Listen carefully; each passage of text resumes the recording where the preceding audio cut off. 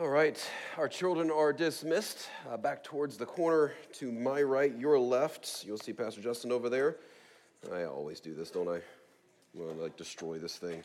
While you guys are trying to figure out what I'm up to here. All right, there we go. So, kids are dismissed. And one announcement for us is during the month of December, we will be taking an offering. We have some very unique opportunities as a church. That we look forward to kind of explain some of those next Sunday for you, but just want to make you aware of that we normally have an offering this time of year, and so we're going to have one in the month of December, and we will be giving you that detailed information next Sunday. So we're going to study the Bible together here. All right, the Gospel of Matthew. My name is Chris. I am one of the pastors here.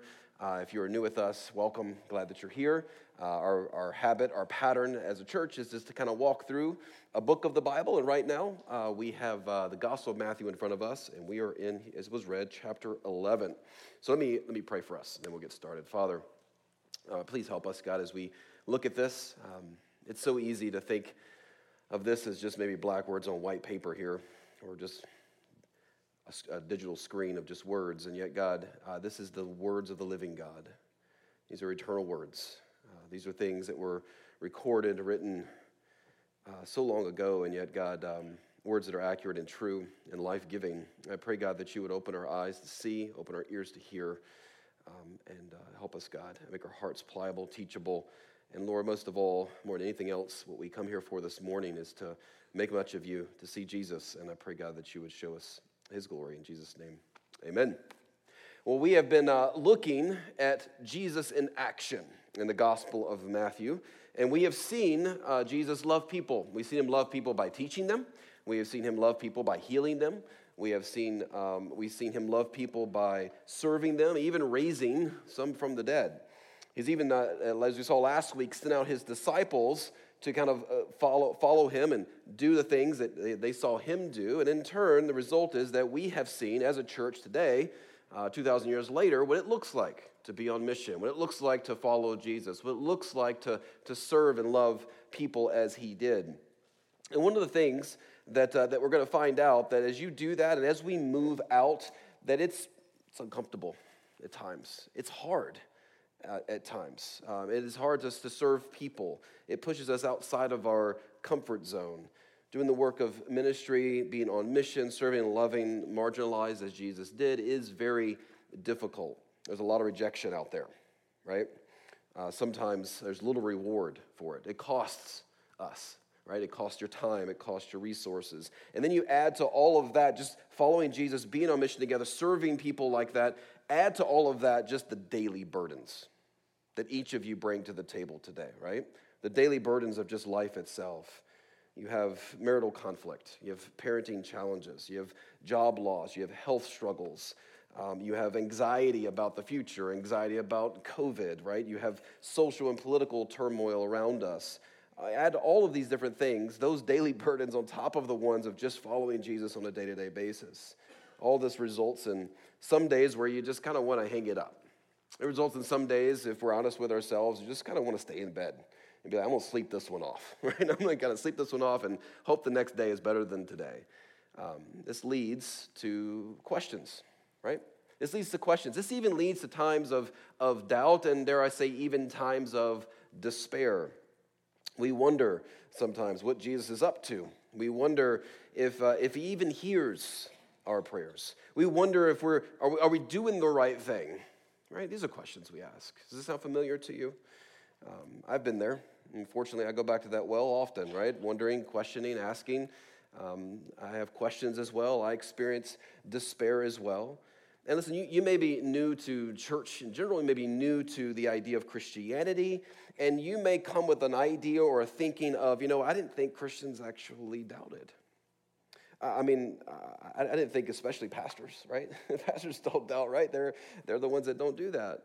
I didn't think Christians struggle with their faith. I didn't think Christians struggle with God. I figured you guys had it all together. That's kind of maybe why I'm here, right? You guys got it all together, and you figured it out, and you know everything, and so that's the way it goes. As I remind you, a few weeks ago, I told you this, that in many ways, we are just one beggar telling another beggar where we found the bread, right? We're just one beggar telling another beggar where we found the bread. We have questions too. We don't always have all the answers. As the book of Hebrews will tell us, we live by faith, not by sight. Sometimes what we see doesn't make sense, right? So that's why we live by faith in the person and work of Christ. So today, as a church, I'm going to tell you it's okay to have doubts. Okay, that may be something you never heard of in church before. It'd be like, no, we're not supposed to have any doubts. Yeah, it's okay. There are questions you have. That's good. Questions are good. Questions aren't off limits. Struggle is common. No matter how long you have walked with Jesus, there will be moments of questions.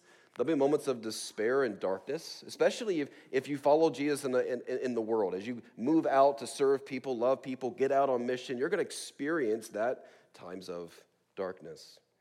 What we will find in our text today is John the Baptist is his name.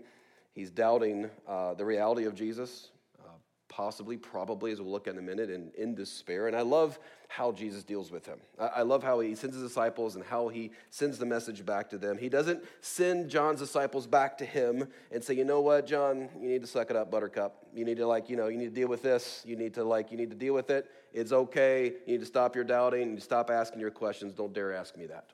He didn't say that, does he? He doesn't say that at all. He's patient with him. He is going to welcome the questions. And what is really awesome is that Jesus is going to kind of lean in on John's doubts and despair, and he's going to give him hope. He's going to give us hope in the process. Anyone need hope today? Anyone have some doubts today? Anyone despairing? There is hope in the person and work of Jesus Christ. And so I don't know where you are today in your walk with Jesus. I don't even know if you even know who he is. But I want you to know that Jesus welcomes questions, and he welcomes doubters. He welcomes those in despair, and so does Parkside. And maybe you're not there right now. Maybe you're like, I don't have any of those struggles. Okay, that's all right. That's good. I'm happy for you. But there will be moments. If not now, you will experience them in the future of times of doubt, times of question, times of despair. And so we want to both serve you now, if that is you, and we also want to help prepare you for those times where that will happen for you. And so what we're going to look at today is the reality of doubt and despair. Number 2, the source of doubt and despair, some sources. And then number 3, hope for doubt and despair. All right, number 1, the reality. Let's kind of look at that first, the reality of doubt and despair. Now, we all have doubts. Doubts about the future, doubts about our own maybe abilities, doubts about our relationships, doubts about health, about the meaning of life, even sometimes about God himself. And there are times we wonder if God is even there. You ever had those moments where you feel like you pray and the prayers are bouncing off the wall, right? They're not going anywhere. They don't seem to go past the very room that I am in. We feel alone at times in the universe, right? There are times we are tempted to doubt whether the Bible is even true. Sometimes we read things and we go like, I don't understand why that happened or this happened. I don't know what it means. It really frustrates me, right? And that happens. We wonder at times. We experience these things. Whatever the reasons, we have doubts. Sometimes they almost seem to threaten the foundations of our faith. John faced that. Look at verse 2 in our text. John heard in prison about the deeds of the Christ, and he sent word by his disciples, and he said to him, are you the one who is to come, or shall we look for another? That's kind of shocking to read. I mean, do we read that right? I mean, did he really just ask that question? Jesus, are you really the one that I thought you were, or should I look for somebody else, right? He's wondering, is Jesus really who he says he is? And you would think that if you are familiar with the story of Matthew so far, if you're familiar with the Bible or who this John the Baptist is, if there was anyone who wouldn't have doubts, you would think it'd be this guy. He's the one earlier on in the Gospel of Matthew tells us that even when he was in his mother's womb, he was leaping for joy. When his mom and the mother of Jesus kind of met, he started leaping in the womb there, excited about the reality of Christ. He's also the one that was in the wilderness, right? We've read that story. He was out there and he even baptized Jesus himself. He called him, the Gospel of John says, the Lamb of God who takes away the sin of the world. That's a pretty astounding statement, fulfilling the imagery of the Old Testament. He affirmed that, and yet here he is asking, are you, maybe not. Are you really the one? He's also the one that, remember when Jesus was baptized, he heard the very voice of the Father from heaven say, this is my beloved Son in whom I'm well pleased. I mean, he has got a lot of evidence. He's got a lot of experiences that should validate this and force no questions. Shouldn't have any questions, yet he does. And just think about just him as a person. His whole lifestyle, his choices, the sacrifices he made, living out in the wilderness kind of thing, it was based on faith in God, and yet he doubts. And if John the Baptist can have doubts, I think anyone can. It's fascinating to me that as I studied this, that some commentaries, now commentaries, if you don't know what that means, is there's writers that kind of do what I'm doing here, but they write books on kind of comments about the Bible and different things. And some, I read not all, but some of them kind of tried to push this away and say, you know what John really wasn't doubting here. He was actually asking this question for the sake of his disciples. He didn't have any concerns himself. He was just trying to help his disciples. And this is, again, I think a classic presupposition, meaning a classic misunderstanding within the church that, hey, if you're a Christian, you shouldn't have any doubts at all. Shouldn't have any questions about this. But it's the belief that John was strong, right? He's secure. He knew what he was doing. But my friends, John doubted. And he wasn't the first one. He wasn't the first one to do that, all right? Let's just think about the Bible for a minute. The it's got a long line of doubters. We come from a long line of them, okay?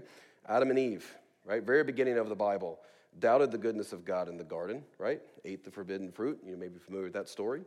Abraham, we go not too far into the book of Genesis, doubted God's provision of a son in his old age, and he went and had sex with his wife's maid instead and had a baby through her and didn't follow God that way. Joseph doubted God's plan while in prison, wondered why others were getting set free and not him. Moses doubted the power of God to speak through him. Do you remember this story in Exodus? And he said, I'm not very eloquent. How about my brother speak for me instead? Right? So he doubted. We think about David. David doubted God's plan for his life, determined that Bathsheba would be his wife instead of who he had, instead of Uriah being married to him, and had Uriah killed instead. Job doubted God's sovereignty, questioned him on multiple occasions, constantly about his circumstances in life. And even as Jesus comes on the scene in the Gospel of John, we meet a guy named Nathanael. He becomes one of these disciples we read last week. And he hears about Jesus, and he hears where he's from. He hears he's from Nazareth. And you know what his question was? He goes, can anything good come out of that place? I mean, can anybody good come out? I mean, I've seen Nazareth, and I've seen people come from there, and they're not good. You mean to tell me the Messiah came from there? I mean, that's his first question when he hears him. Even the Gospel of John will tell us that even Jesus' own half-brothers didn't believe in him until after he rose from the dead. They thought he was a joke. They didn't believe him at all. And then you think of even after his resurrection, some of his disciples doubted too. You probably remember this one. We call him Doubting Thomas for a reason, right? Thomas is like, yeah, I know Jesus said he rose from the dead, and I know you guys even saw it, but I ain't going to believe until I see him. I need the proof. I need to see the hands, right? I mean, it's just over and over and over again. The people who are followers of God, who believe in the reality of God, who follow Christ, have questions, have doubts at times. The Bible's full of it. Think about how reassuring that is, right? For some of you who are struggling today. This is one of the many reasons why I believe the Bible is actually true and not false. Why I believe that God wrote it, not man. Because if man wrote the Bible, if human beings wrote the Bible, they would write self-assuring, like nobody ever doubted. Everyone was sure about Jesus, right? No one had any questions. And yet, the reality is they did, right? They would record only faith and no doubt. They talk about how faithful and devout people were and how God blessed them as a result. If mankind wrote the Bible, grace would be ripped off its pages and replaced by merit. But when you read the Bible, it's full of broken, doubting, despairing people. It's only one hero in the whole story, right? It's Jesus. He's the only hero in the whole book. And I could dare say even he struggled at times, right? And he didn't sin, but he struggled, right? I mean, remember the Garden of Gethsemane? What did he say? Remember he asked the question, if there's any way possible, can this cup pass from me? Even on the cross as he dies, he says, my God, why have you what? Forsaken me? Question mark? That's a question, right? I mean, he didn't sin in that. It's a struggle. It's okay to struggle with life. It's okay to struggle at times with the reality of God, struggle with the scriptures at times. It shows there's life in you. I always tell people that. I've been counseling sessions with people really struggling. Maybe I'm not a Christian because I just have so many doubts and I struggle. To me, that shows life in you. It shows fight. It shows that you're actually wrestling with the reality. You're not like, nah, forget it. Like you're working, you're wrestling through it. You don't say that, these kind of things, unless you're wrestling with it. It's okay to even be offended by Jesus. If you honestly read the Bible and read the things that Jesus says, there's a sense of offense at times. You're like, did he really just say that? I mean, look at verse 6 in our text. Jesus has to say, blessed are those who are not offended by me. You don't say that unless people are already offended by what you have to say or are going to be offended by what you have to say. As we saw in chapter 10, Jesus says some tough things.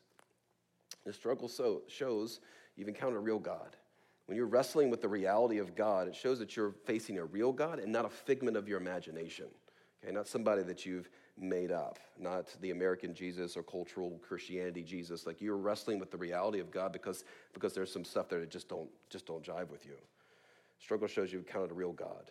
The made-up Jesus that we like to do in our culture, the made-up Jesus comfortably fits in our back pocket, and he never offends you. He never says no to you. He affirms everything about you and what you want to do, right? That's a made-up Jesus. That's not the real one of the Bible. The real one, you're going to struggle with at times. The real one, you're going to ask some questions, right? There's a real one, you're going to be like, oh, I don't know about this, right? We struggle sometimes as a result of all that. We have doubts sometimes. There's an old phrase, I'm going to talk about the Puritans here for a minute, all right? You go back to the Puritans earlier on, a couple hundred years ago. They wrote a lot about this, actually. And they described, one of the phrases they would use, it was called the dark night of the soul. That was the word they would use. Or the soul's winter time. I never knew what that meant until I moved to Indiana. I'm like, I know what that means now. The soul's winter time in California was like, it's still warm. The soul's wintertime, right? The dark night of the soul. They had ways of describing what they described as they felt God's, not withdrawal literally, but the feel that God had withdrew from them. The feeling that God had kind of left them, and they wrestled with that. Matter of fact, they wrote books about this all the time. There's a ton of them. I'll give you a couple of titles, and kind of gives you an idea that, hey, they wrote a lot about this. Thomas Goodwin wrote a book called A Child of Light Walking in Darkness. Joseph Simmons wrote the Case and the Cure of a Deserted Soul. Christopher Love wrote the book called The Dejected Soul's Cure. Richard Sibbes, The Soul's Conflict. William Bridges, A Lifting Up for the Downcast. Right? This was books that they wrote because they realized that people who were following Jesus had struggles. There will be times where everything will seem to go right, and there's times that everything will seem to go wrong. There will be times where you will feel like you can touch the face of God. You feel so close, and you feel like times that he's not even listening. Listen, we're not here as a church, as I told you before, to play games here. We're not here to applaud ourselves. We're not here to just feel good about ourselves. We're here to wrestle. We're here to go hard after Jesus. We're here to, as Paul would say, fight the good fight. It's a fight. But it's a good fight, right? It's worth fighting. We're here to pull each other up when we fall, as we move out together and serve people together and go on mission together. Sometimes you'll be the strong one, and there'll be others in the church and fellow brothers and sisters who are weak, and they've fallen, and you pick them up and you carry them for a bit, right? Other times you're going to be the one that falls, and you're going to be weak, and there's going to be other brothers and sisters in the church. That's why we have a church. That's why we're together. This is not just a show, come up on Sunday morning and kind of, have some words here. It's like we're family, and we help each other as we move forward, because there'll be ebbs and flows to that. The Puritans would argue that doubts and despair actually serve to draw us closer to God. I thought it was interesting. It causes us to kind of raise a flag that, hey, you know what, things aren't okay here. It forces us to push in instead of kind of hit the cruise control on our walk with Jesus. They hesitated in their books to identify them as signs of judgment. They rather viewed them as opportunities to be carried more deeply into grace. They spoke of how one experiences God in loss more powerfully than in attainment. They spoke of how God longs for what lies in the depths of your soul. Whatever's there, whatever questions you have, whatever issues are going on in your soul, God wants that, right? Doesn't want you to fake it and kind of act like everything's okay. He wants what's down deep into the soul. Just consider the book of Psalms for a minute. It does not let us live. The book doesn't let us live in a naive kind of romantic world stripped of doubt and despair and pain. It's filled, the Psalms are, right? It's filled with raw emotion, deep pain, confusing losses, profound doubts. If one thing the Psalms teach us, it's that if the only prayer that you have to offer is one of doubt and despair, that we offer it anyway. That's what it teaches us. Whatever's there, just offer it. Listen to Psalm 88 as just one example. Psalm 88, 13 through 18. This is one of the prayers. But I, O Lord, cry to you. In the morning, my prayer comes before you. O Lord, why do you cast my soul away? Why do you hide your face from me? Afflicted and close to death from my youth up. I suffer your terrors. I'm helpless. Your wrath has swept over me. Your dreadful assaults destroy me. They surround me like a flood all day long. They close in on me together. You've caused my beloved, my friend, to shun me. My companions have become darkness. Wow, That's in the Bible, right? That's a real prayer. God, I don't understand, right? There's a sense of where in the world are you, God, kind of thing. There's a sense of like, no one seems to care about me, not even you. Why is life so hard? Why aren't you present? Have you left me too, like everybody else has? That's the kind of prayer. You been there? Are you there now? My friends, doubt and despair, it's kind of part of the Christian life. There are ebbs and flows to that. So if you're struggling, if you're doubting, you're not alone, right? You're not abnormal. It's not strange. It's part of it. All right, number one. That's number two. Number two is source of doubt and despair. And doubt is caused by many different things. I believe in John's life, as we examine his life and his situation, which we're going to do now, I think we find a few things that could be leading to these questions that he is asking. And I'll give you 5 of them. This is not an exhaustive list. Don't look up here and go like, these are it. These are only sources of doubt. But just let me give you a couple of them I think were happening with John here based on his situation. The first one I would say is based on what I'll call attack. There's little doubt that John was experiencing spiritual attack. You see back in verse 2 here, we find that John is in prison. Matthew doesn't tell us what's going on. Matthew doesn't tell us how he ended up in prison, but the Gospel of Mark does tell us. And Mark records that while he was in prison, while John was in prison, he was in prison during this time, Herod the king, outside of the prison cell, which I'm going to show you some pictures in a minute, give you an idea of where he was. Herod the king was outside, his place, having a big party, having a huge shindig, massive feast, a lot of people there. And all of a sudden, during this party, he's with all of his friends, a young lady comes out, scantily dressed, she comes out, she does a dance for Herod, and Herod just kind of loses himself, and he kind of goes, hey, whatever you want, darling, anything, you name it, I'll give it to you. And she asked for what any young lady would ask for. I want John the Baptist's head on a platter. That's what she asked for. This is in the story. And the king, all of his friends are around, like, hey, are you really going to do this? And he's like, well, I said I would, I guess I have to, right? So this is all going on, right, as this story is taking place, and John's writing back. This is obviously a demonic thing. There's definitely spiritual attack happening. We've seen this throughout the Gospel of John, right? The Gospel of Matthew. Satan will tempt you to doubt God's word, to doubt God's goodness, to doubt God's wisdom, to doubt God's love. Just go way back to Adam and Eve, right? Very first temptation to them was for doubt. Did God really say? Did he really? And just his little seeds of doubt, isn't it? Little seeds of doubt right there in the very beginning. You get Jesus in Matthew 4, we saw this, right? Is God really going to take care of you? Is God really going to provide for you? Are you really the Messiah, right? All the temptations that came after Jesus were seeds of doubt, right? Don't underestimate the demonic activity in times of doubt. I would encourage you, if you haven't read it, there's a book in our bookstore called Screwtape Letters by C.S. Lewis, one of my favorite writers, but it's a great way of just looking at temptation and how it takes place and what's going on there. Number 2, another reason that may be going on here, I'll call it fatigue. Sometimes doubt comes from we're bored or sick or tired or just weak, right? It can be drained physically and emotionally. John, I'm sure, was both of those, drained physically and emotionally. Don't think that when it says he's in prison, okay, when it just says he's in prison, if you're not familiar with the history here, you immediately think maybe our modern day prison system. That's not what was going on. He was not in a cell with a bed, a toilet, reading materials, a TV, and free weights. Okay, he didn't have that. He was basically in a hole in the ground. It was more like maybe modern day equivalent, maybe more like solitary confinement would be kind of like what he was in. It's difficult not to compare John, you think about him, to Elijah, right? Very similar, if you're familiar with the Old Testament there with Kings, 1 Kings 18 and 19. They resembled each other in very similar ways. Elijah denounced the sins of King Ahab and Jezebel. John denounced the sins of Herod and his lover Herodias. This is why he ended up in prison for the first time. See, John was in prison because he had spoke the truth, okay?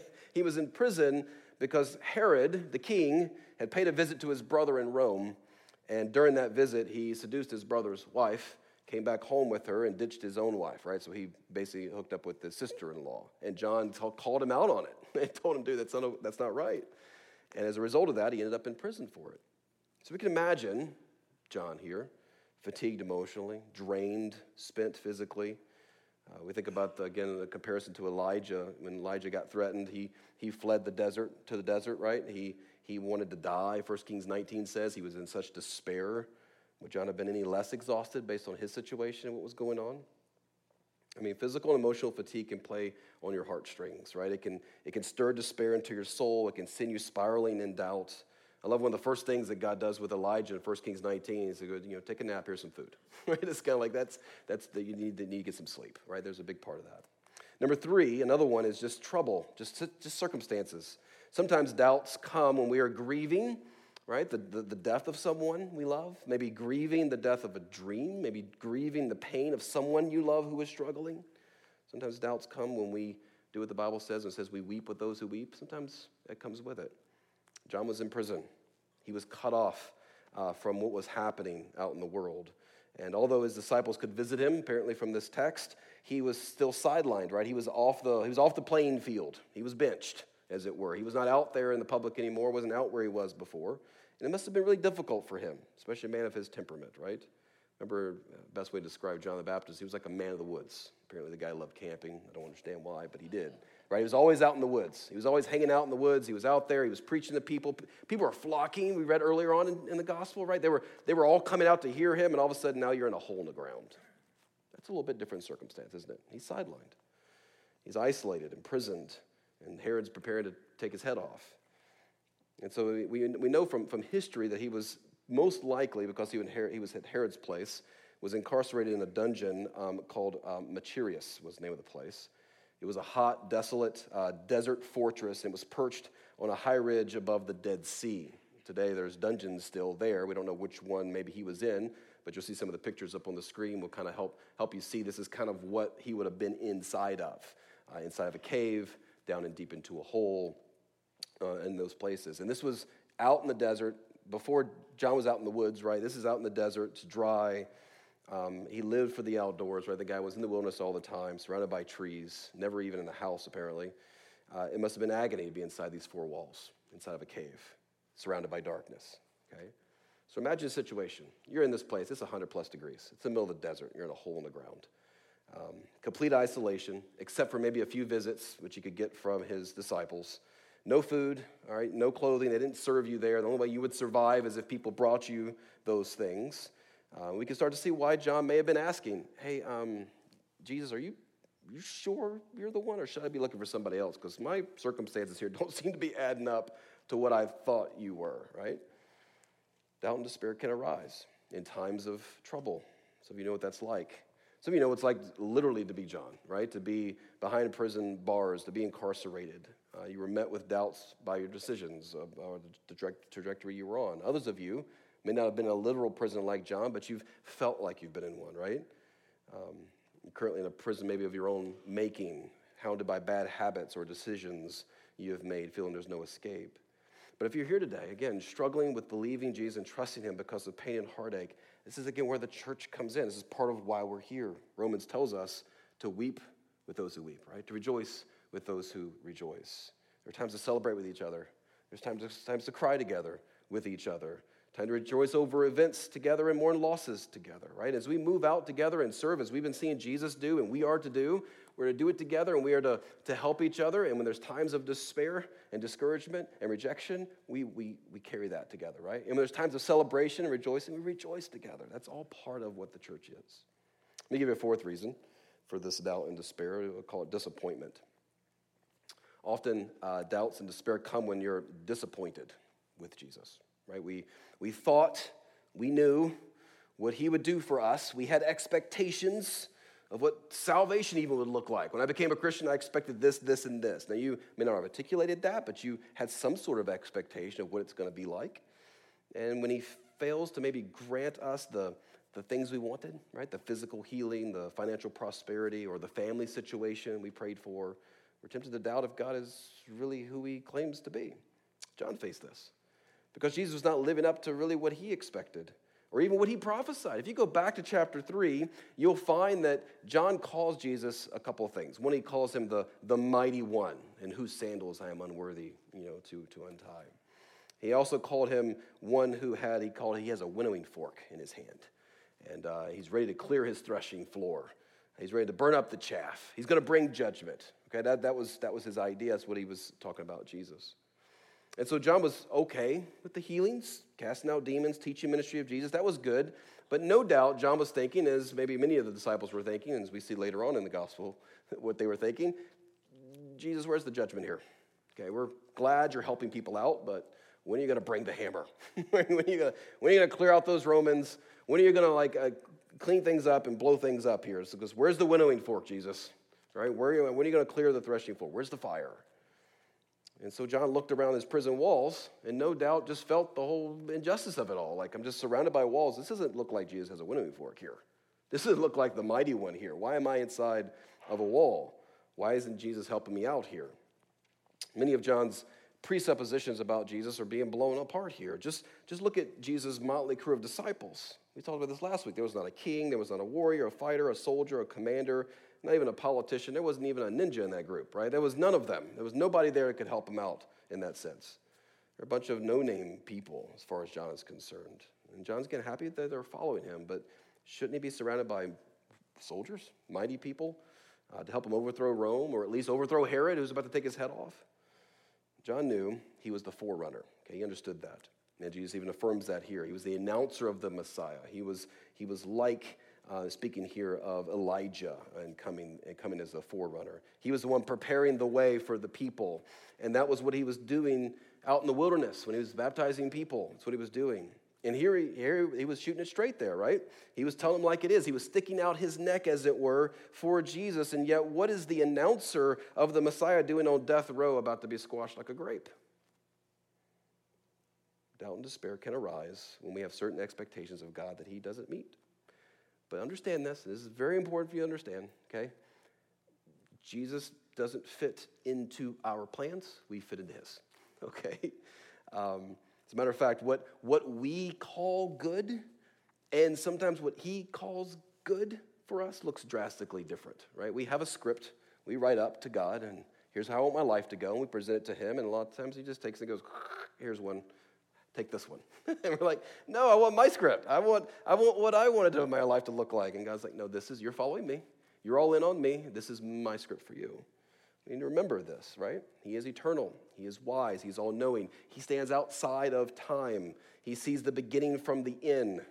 It's like we're in this raft of life, floating down river, the river of time. We can only see what's in front of us. Jesus is up on the highest mountain. He sees the beginning of the river from the end of the river. He sees all the bends. He sees the rapids. He sees the waterfalls. He sees all of it. And it's not always smooth sailing, but he knows what he's doing with that. Fifthly, another reason why doubt and despair can come, the fact of the matter, can be sin.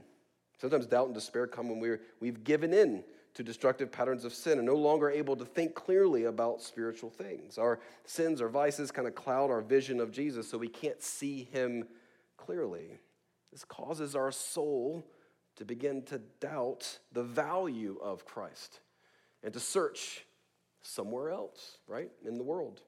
I love how Maurice Roberts, writer, we have one of his books out there in the bookstore. It's really good. He said this. He said, the soul is so constituted that it craves fulfillment from things outside itself and will embrace earthly joys for satisfaction when it cannot reach spiritual ones. The believer is in spiritual danger if he allows himself to go any length of time without tasting the glory of Christ. When Jesus ceases to fill the heart with satisfaction, our souls will go in silent search of other lovers. It's a fascinating observation. He just goes in silent search. He just starts to, as Hebrews 2 says, just drift. Begin to drift away. That's what I think behind some of John's statements. When he says in verse 3, are you the one to come, or shall we look for another? In many ways, John is doubting the value of Jesus. He's wondering if he should start looking for another Jesus. And this is what happens to our souls, right? When we go after sin instead of going hard after Jesus, we go looking for another Jesus. We go looking for another Savior. You understand that, right? Wherever you are today with God, you can't live without a Savior, right? You can't live without a Jesus, a God, as it were. We have to have satisfaction for our souls. We have to live for something or someone. No one can escape the search of a Messiah. Okay, you may not call it that, but that's what it is. Messiah can take on another person, can take on the form of a career, can take on a stack of $100 bills, can take on a bottle of pills, it can take on any of those things. Messiahs can take on a lot of different forms. Our attempt at finding salvation, deliverance, satisfaction in a Savior, whatever that may be. We can messiahify about anything in life, right? They all leave us wanting more. They all leave us empty, eventually leave us in despair. And so one of the things we need to do is take inventory of when we are having doubts and despair. We need to take inventory of our heart. Where are we at? Doesn't mean that there's directly sin tied to it, but it could be. It's a good opportunity to begin to kind of search and go like, God, have I wandered off? Have I begun to search? Have I done that silent search? Has it started in my soul? Have we started to venture away from Christ? Down despair may be the work of the Spirit actually to waken you up to something, right? To open up your eyes. Lastly, number 3, the hope for doubt and despair. The only hope for this is Jesus, okay, the true Jesus of the Bible. Notice that John was struggling. Notice what he did in our text, okay? Notice what he did. He didn't stew in prison. I love this about him. He didn't brood over his skeptical doubts, as it were. He went to the source, didn't he? Hey, I can't go myself. I'm stuck in prison. Disciples, can you go ask Jesus this question? Go to him, ask him personally. Right? He went to Jesus. He didn't depend on someone else's views. He didn't depend on a view that maybe he had, right? You can't find hope for doubt in a handcrafted Jesus that you just kind of make up. To be sure that Jesus, who he says he is, you have to go back to the person and work. Right? This is what we must always do in those dark nights of the soul. We must seek him. Demand that he reveal himself in the Scriptures. Go hard after him in the Scriptures. Don't be content with a cursory view of Jesus. Don't be content with what you've been told about the reality of God and Jesus. Go look yourself. Go put your nose in the book. Read yourself. Dig in. And do this, again, as a community. Go to the source as a community. Do this together while on mission. And so John sends his disciples to ask Jesus. And Jesus answers him back. And I love how he answers him back. You would think Jesus could say something like, hey, go tell John what I tell you. Look down at verse 4. He doesn't say that. He doesn't say, hey, go back and tell Jesus these words of what I say. What does he say? Go back and tell John what I do. I love that. Look at verse 4. Jesus answered, go and tell John what you hear and see. The blind receive their sight, the lame walk, lepers cleansed, deaf hear, dead are raised. Poor good news preached to them. Is that interesting? Is that an interesting response?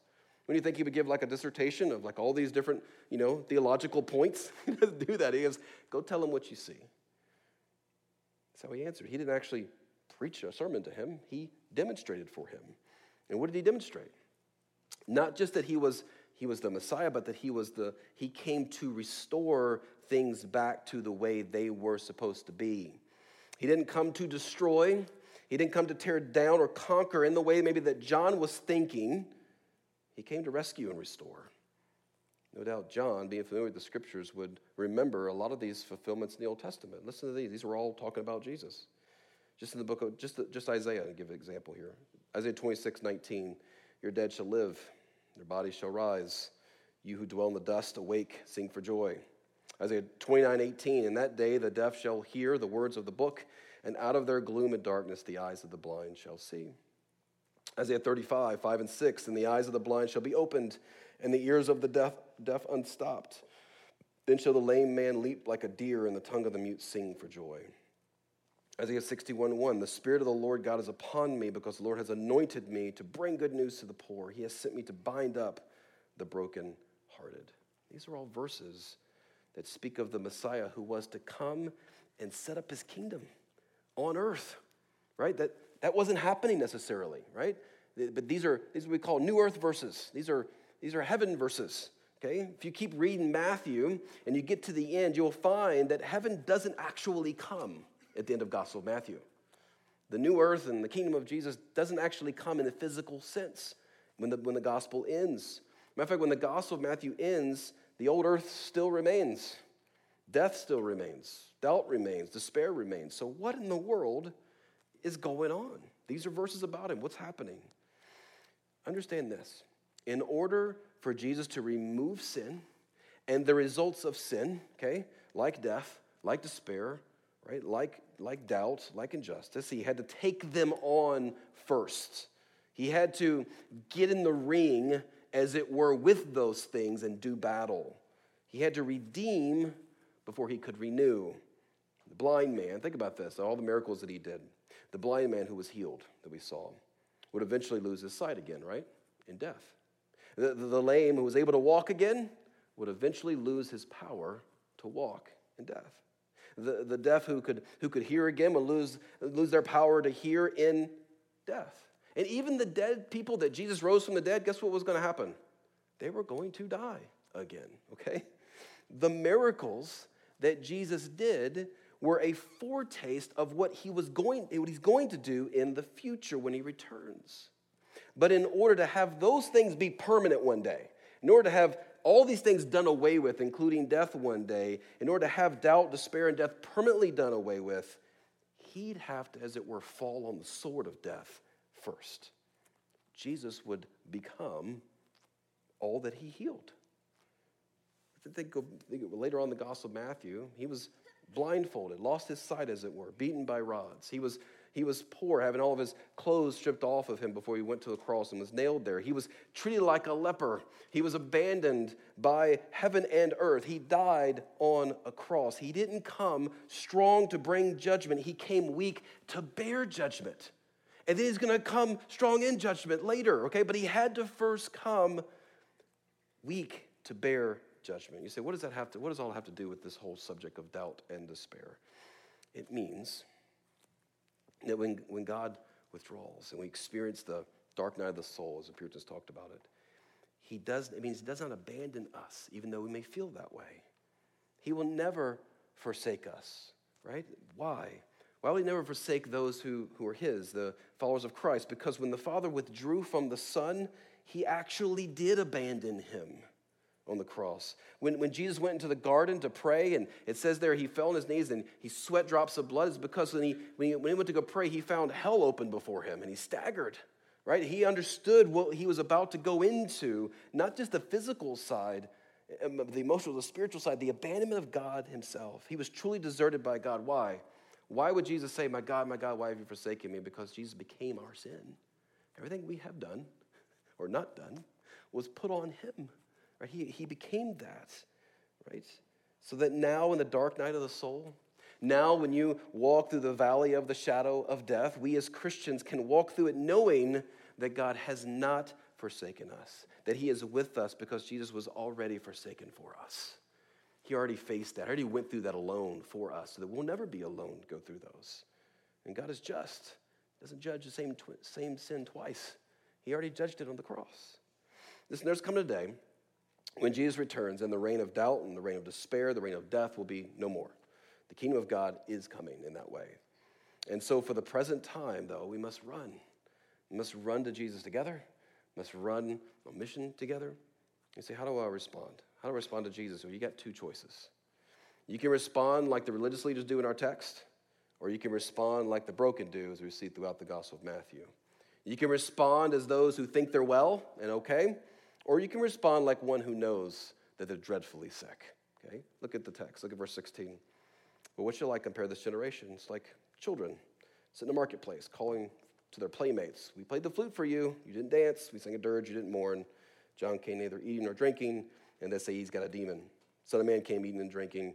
They say, look at him, a glutton and a drunkard, a friend of tax collectors and sinners. You say, what in the world's going on there? What is happening? In those days, this may seem strange to you, but the boys and girls loved to play weddings and funerals. Those are the two biggest events in a village life, right? A wedding and a funeral were big events. Everybody came together for those things. So they acted those out. It's kind of what they did. When I was little, we played like cops and robbers. It was kind of like the big thing. That's what they did. They played these things out. And sometimes they played weddings. And when they played weddings, a boy and a girl would dance together and pretend like they're the bride and the groom. Sometimes they would play funeral. And that may sound strange, but they would. They'd play funeral, and they would sing sad songs. They would pretend to cry like people would do at a funeral. And what Jesus said is but some children get bored of that. They grew past that, as it were. They didn't want to play weddings. They didn't want to play funerals anymore. In fact, they didn't want to play anything at all. They were bored with this childish stuff, and they made fun of the kids who were still play acting in these things. So Jesus' point is that the religious leaders, they're like spoiled little brats. That's what they are. That's what he says. John only seemed to play funeral music, as it were, and calling for repentance and calling for judgment. And then Jesus comes along playing almost like wedding music. He's healing people. He's casting out demons, like he's raising people from the dead. He's playing funeral music. He's playing wedding music, as it were, and they call both of them demons. Right? So they call them both. John's crazy. Jesus is demon-possessed. They didn't want the holiness and wrath of God, and they didn't want the love and forgiveness of God. What did they want? They wanted their own God. They wanted to make up their own, right? They made him up, a God that would be small enough to compromise, a God small enough to pretend that their imperfect lawmaking was sufficient and adequate, a salvation small enough for their merits to earn. They want Jesus to dance to their tune. And Jesus goes, nope, I ain't going to dance to your tune. He loves us too much, actually, to dance to our tune. You need to dance to his. You say, well, how do I go to Jesus then? The answer is you go hard. Listen to what he says, verse 12. The days of John the Baptist until now, the kingdom of heaven has suffered violence, and the violent take it by force. Ooh, what's going on there? It means that when people finally understand the gospel, they will do whatever it takes to get to Jesus. They will get anything out of their way. They will abandon all to follow Jesus, and it's violent because they're laying it all down. We've seen this with the crowds already, right? They press in to Jesus. We saw the tax collectors like Matthew. What did he do? He left his entire career behind and said, I'll leave it all and follow you. The fishermen dropped their nets and they followed Jesus, left everything behind. The guys on the rooftop, remember them? They do whatever they can. We got to get on the roof. They climb up top. They bring their friend. They cut a hole in. They drop him down, right? Whatever it takes to get to Jesus, whatever's in our way, we get out of the way, we're going to go to him. That's what we see.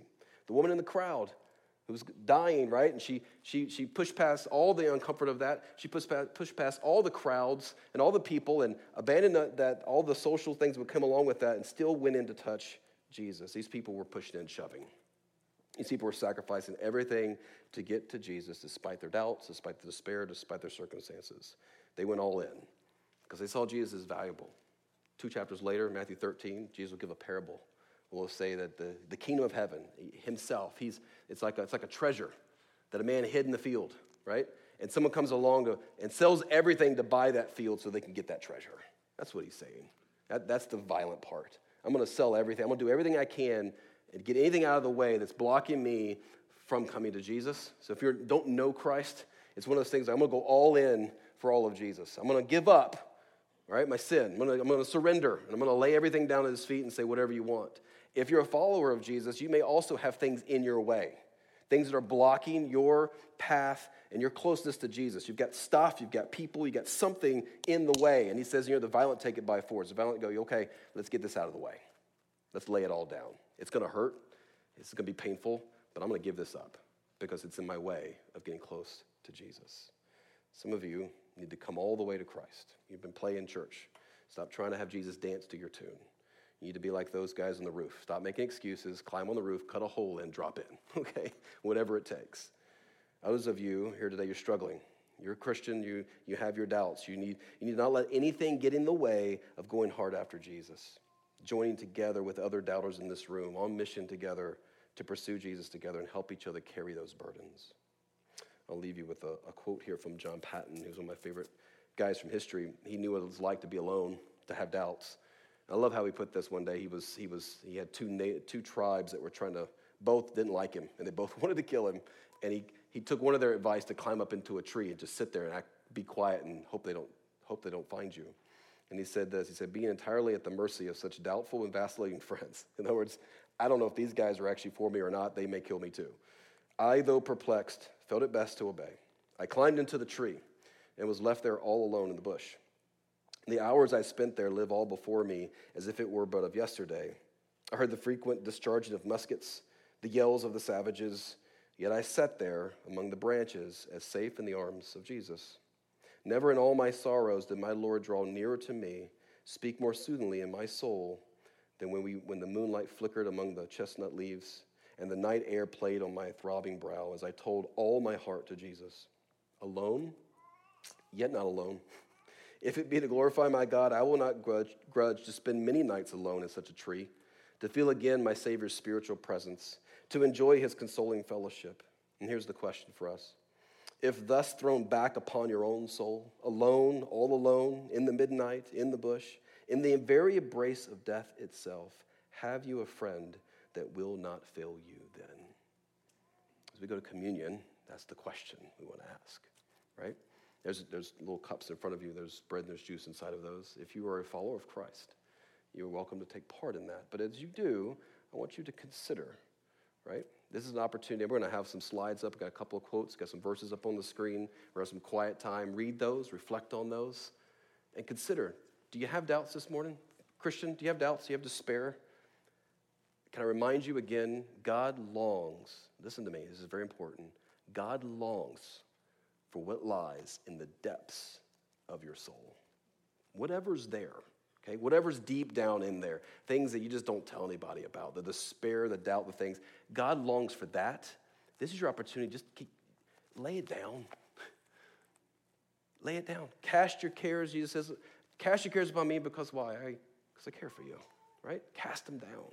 This is your opportunity to reflect. If you're ready, you may take that. If you don't know Christ, hey, you have your doubts. You don't even understand. You don't believe. You don't know. We welcome your questions. We welcome those, please. We love for you to ask them. There's no question that is off limits. This is a place you're welcome to ask your questions. This is a place you're welcome to struggle and find the reality of God in Christ, and we want to help you. We want to point you to him. So if you have your questions, please see us. People around you who know Christ, ask them, ask me. Right? We'd love to answer your questions. Let me pray. Father, thank you for the opportunity to be together, to think about the opportunity to take communion. We are very grateful that we can do that as a church. Lord, you tell us in the Gospels later on here, in the Gospel of Matthew, you tell us later on to take the bread and take the juice and to do it in remembrance of you. God, we want to remember tangibly that the reality of the fact that we have a God today that loves us, that has shown us grace and forgiveness, that we have a God that will never, ever forsake us, is because, God, this bread and this juice reminds us that, God, your body and blood was broken and poured out for us so that those things can be true. Thank you, God, that you can hold all of our pain and all of our doubts and all of our struggles. And I pray, God, you would help each of us just to be real and honest with you today, and that, God, you would draw us close to you. In Jesus' name, amen.